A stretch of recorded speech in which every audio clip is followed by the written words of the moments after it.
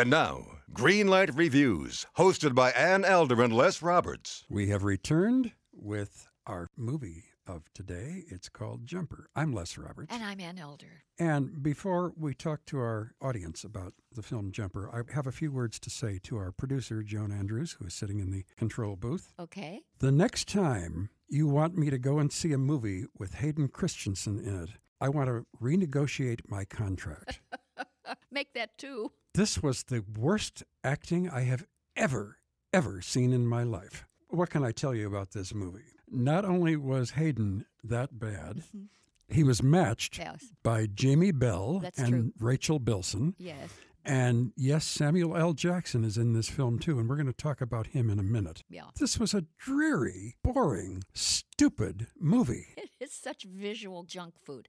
I really couldn't stand the picture, and I was so bored by it. Let's talk about the plot first. All right, if we must. Hayden Christensen plays David Rice.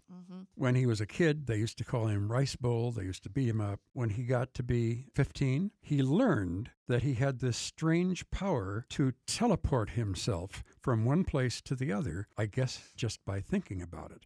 For instance, he could be walking down the Champs-Élysées in Paris and think about it, and suddenly he's in Pittsburgh, or vice versa.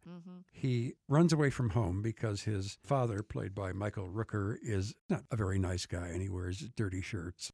I'd run away too. He then finds out that if he needs money, all he has to do is teleport himself into a bank vault. That's right. And fill up bags with money, so now he's very rich. Well, he's a nice enough guy. He leaves IOUs. That's true. I guess they were trying to give this kid a conscience. Fortunately, they don't give him anything else. They don't give him anything else, especially when he comes back to his original hometown of Ann Arbor, Michigan, to look up his old girlfriend who he'd been in love with for many years. That is Millie, played by Rachel Bilson. Rachel Bilson we have seen on, I think, The O.C. on television.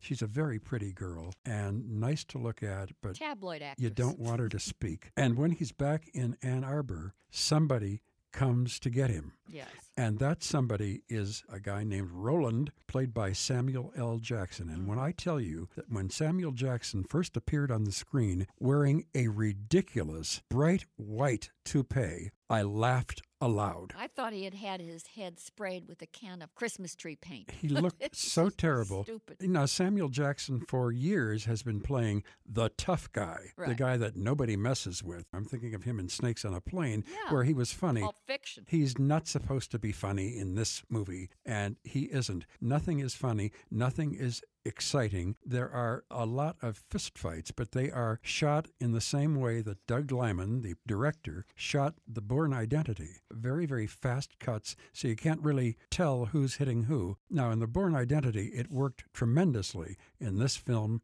it does not. Exactly right. You know, I tried to find something good about the movie, and basically the best that can be said about it is that it is kind of a travelogue. You do get glimpses of Tokyo, Paris, Rome, New York. Egypt, he's on top of the Sphinx. Yeah, having lunch up on top of the Sphinx as if somebody wouldn't notice him up there. It's such an inane piece of work. It's so unengaging that I was bored within the first 10 minutes, and I really wanted to jump out of my seat and head for the exit. There's something else about the picture that was so disturbing, and that is that there was such a lack of logic all the way through the movie. There's no backstory explaining to you why Hayden Christensen has this ability to jump from one place to the next. I'm going to assume that it's because as a child, he wanted to escape terrible places. He wanted to get someplace that was safe for himself. But then we find out later that there are other jumpers in the universe, and that is supposed to bond these guys, one of whom, of course, is the English jumper,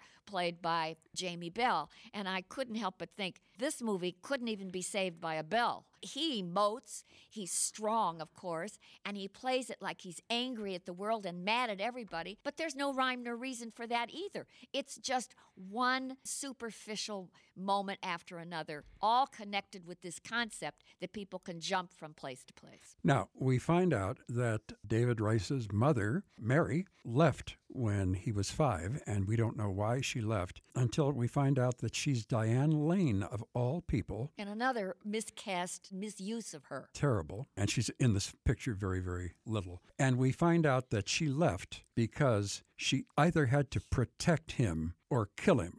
because she is a member of the group headed by Roland, by Samuel L. Jackson, and they are called the Paladins. The Paladins supposedly believe that only God should be able to travel from place to place in the same way that these jumpers do. So Samuel Jackson is on a mission to get rid of all the jumpers. But there's another thing that is so stupid about the picture, and that is that Hayden Christensen's character jumps all over the place. And I don't mind him jumping from continent to continent. That's kind of fascinating. But when he jumps from one side of the couch to the next and one side of the room to the other side of the room, it's kind of a misuse of that power, wouldn't you say? Definitely. There is a scene early on where he's watching television. He can't reach the remote, right. So he transports himself across the couch. 4 feet. That's pretty silly and pretty stupid. Listen, this is a kind of movie that is based on a best-selling book by Stephen Gould. There's a market for it. I'm assuming that it's really for a 10-year-old, 11-year-old. And that's fine. It's certainly an innocuous enough movie for young kids. But for anybody over that age and for anybody who's got half a brain, listen, kids, adults, anybody out there, save yourself the $10. Do not go to see this movie. For me, Jumpers gets a red light. And let me just paraphrase something, Les, for a second. Yes, ma'am. Jeepers Creepers, Jumpers Dumpers. That's terrific. I don't have a clever rhyme like that, but it's not going to surprise anybody that I'm going to give this a red light also. Everything about this film was wrong. I wasn't offended. No. I wasn't insulted. No. I was just bored to tears. So 2 glaring red lights from Ann Elder and myself for Jumper, directed by Doug Liman and starring Hayden Christensen. I know you hate to say it. Jamie Bell, Rachel Bilson, Diane Lane. Tom Hulse is in this film, too. What? He's got a very small part gracious. someplace. And, of course, the white-haired and totally ridiculous Samuel L. Jackson. I love him as an actor. I hope he finds a script one of these days. 2 red lights for Jumper. Until next time, I am Les Roberts. And I'm Ann Elder. And we're looking forward to seeing you having a great time at the movies. Hi, I'm Christina Yerling Biro, host of the podcast Pop Culture Confidential. Join me as I go way behind the scenes with some of the most influential people in entertainment and media.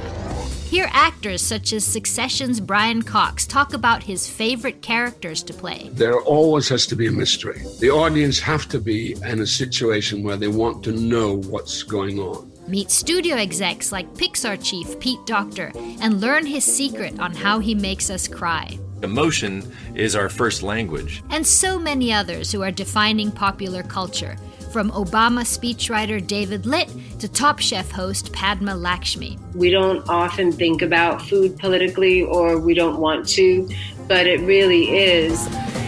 Join me. Search for Pop Culture Confidential wherever you get your podcasts.